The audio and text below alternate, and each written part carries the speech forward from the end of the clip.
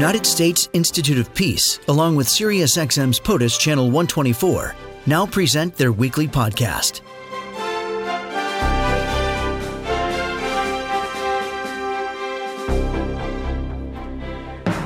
In Afghanistan, they are preparing for their parliamentary elections. Originally, they were scheduled to take place in October 2016, then moved to July of 2018, but they're scheduled to happen now on the 20th. Just back from Afghanistan is Scott Worden. He's Director of Afghanistan and Central Asia Programs at the United States Institute of Peace, tweeting at USIP and joining us this morning. Scott, thanks for being here. Good morning. Thanks for having me. These elections have been postponed. Now, are we pretty sure, or are you pretty sure they're going to happen? I am pretty sure they're going to happen. I was in Kabul. There are campaign posters all over the city. People are cautiously optimistic that this will be an opportunity for change, and they think they're ready to go. So I think they will happen. Explain the process, because this is not the presidential election. This is a parliamentary election, but in some ways the two are interrelated, although they are about 6 months apart. That's correct. So Afghanistan run by, like our system, a president as one head of one branch of government, parliament, co-equal branch of government. So parliamentary election matters significantly for governing, passing laws, and so forth. There are 34 provinces in Afghanistan. Each one has a separate parliamentary delegation, and there are 2,500 candidates running for 250 seats. So it's an intensely competitive process. And what we'll see from the parliamentary election is a few things. One, how good is the security around the country? The presidential election, as you mentioned, is 6 months later, so security is not going to change that much between the two. And one big benchmark is how many people can get out to vote, how many polling stations are closed because of violence.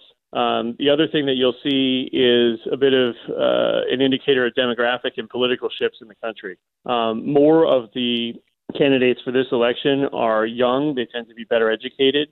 So it'll be an interesting benchmark to see whether the old warlords, the older, less educated candidates still hold on to seats, or whether a more youthful parliament gets elected, and maybe that would be a sign for voters' demand for change.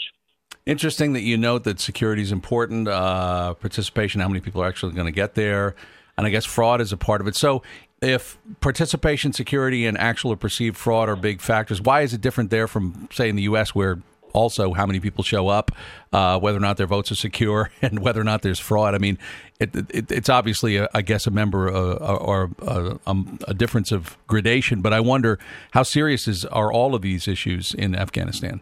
I think all those issues are just amplified from what we experience in our own elections.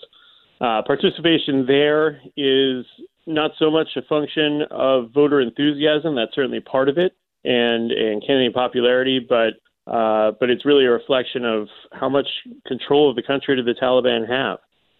There are probably at least 24 districts where there will be not really effective voting because of Taliban control. The Taliban have opposed the election process. They've said that they will disrupt it, although they don't want to kill a lot of civilians. Thank you very much. They are really an obstacle to this process, and so that's an amplified circumstance from a normal election. The fraud issue has plagued Afghan elections for the last 3 election cycles. Up to, let's say, a quarter of the votes in 2009 were thrown out because of fraud. About 11% of the votes in the last presidential election were thrown out because of fraud. And with so many candidates running for a few seats, the margin of victory will be very small. So a little fraud can go a long way to changing the results. And that, if it's not managed carefully, will result in protests. It'll result in boycotts of the election result process, and that can delegitimize the election commission if they don't handle it right in front of the presidential election when their credibility really matters. And as you say, big props, tongue-in-cheek, for the Taliban for saying they don't want to kill a lot of people during these elections. I wonder, again, Scott Worden with us, Director of the Afghanistan and Central Asia Programs at the United States Institute of Peace. The U.S. still has a military presence there. Do they try to make themselves as unobtrusive as possible when elections are taking place? Are they asked to participate in security? What is their role in this, if any? The U.S. military is very much behind the scenes in this. They will not be visible or present at any of the polling stations. Partly that's because we have a significantly reduced presence from 2014. So there aren't the numbers of troops, even if we wanted to really get out and secure polling stations. But really this needs to be an Afghan process. And so the U.S. military is, one, supporting the Election Commission on logistics and helping them to distribute the ballots and the other materials they need to get all over the country. And then secondly, they're focusing on countering the Taliban's pledge to disrupt these elections by going after checkpoints that they might have on key roads that would prevent people from going to polling stations, trying to prevent attacks before they happen. So they have an aggressive tempo right now to try to go after clusters of Taliban troops, supply areas, and so forth, so that the Taliban cannot execute their plan to disrupt the election. I'm just curious about, Scott, we've talked about the elections and the voting and so on. What's a campaign like in Afghanistan right now? I mean, we think of American campaigns with posters and TV ads and so on. What's it like? I mean, how do people get their votes? How do they go out and solicit voters? Well, it really depends on where you are, and that depends on the security situation. So in Kabul, where I was, seems like a high school election where you've got posters everywhere. You've got candidates going around in cars with loudspeakers saying, vote for me for these reasons. Behind the scenes, you've got a mobilization of people's different networks, whether it's in a particular neighborhood. Ethnicity is a big factor in the elections in terms of who supports who. So you'll get endorsements from elders in a particular region or tribe or ethnic group. In the rural areas, it's much more constrained because of these Taliban threats. And so there the campaigns are happening quietly indoors at tea houses.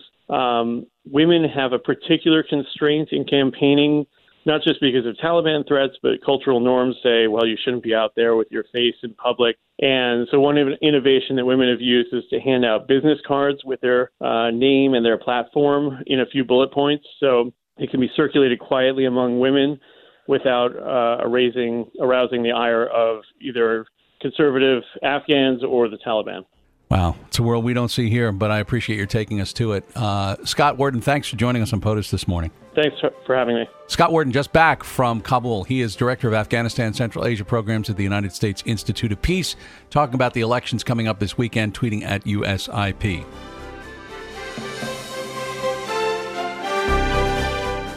This podcast has been brought to you by the United States Institute of Peace and SiriusXM's POTUS, Channel 124.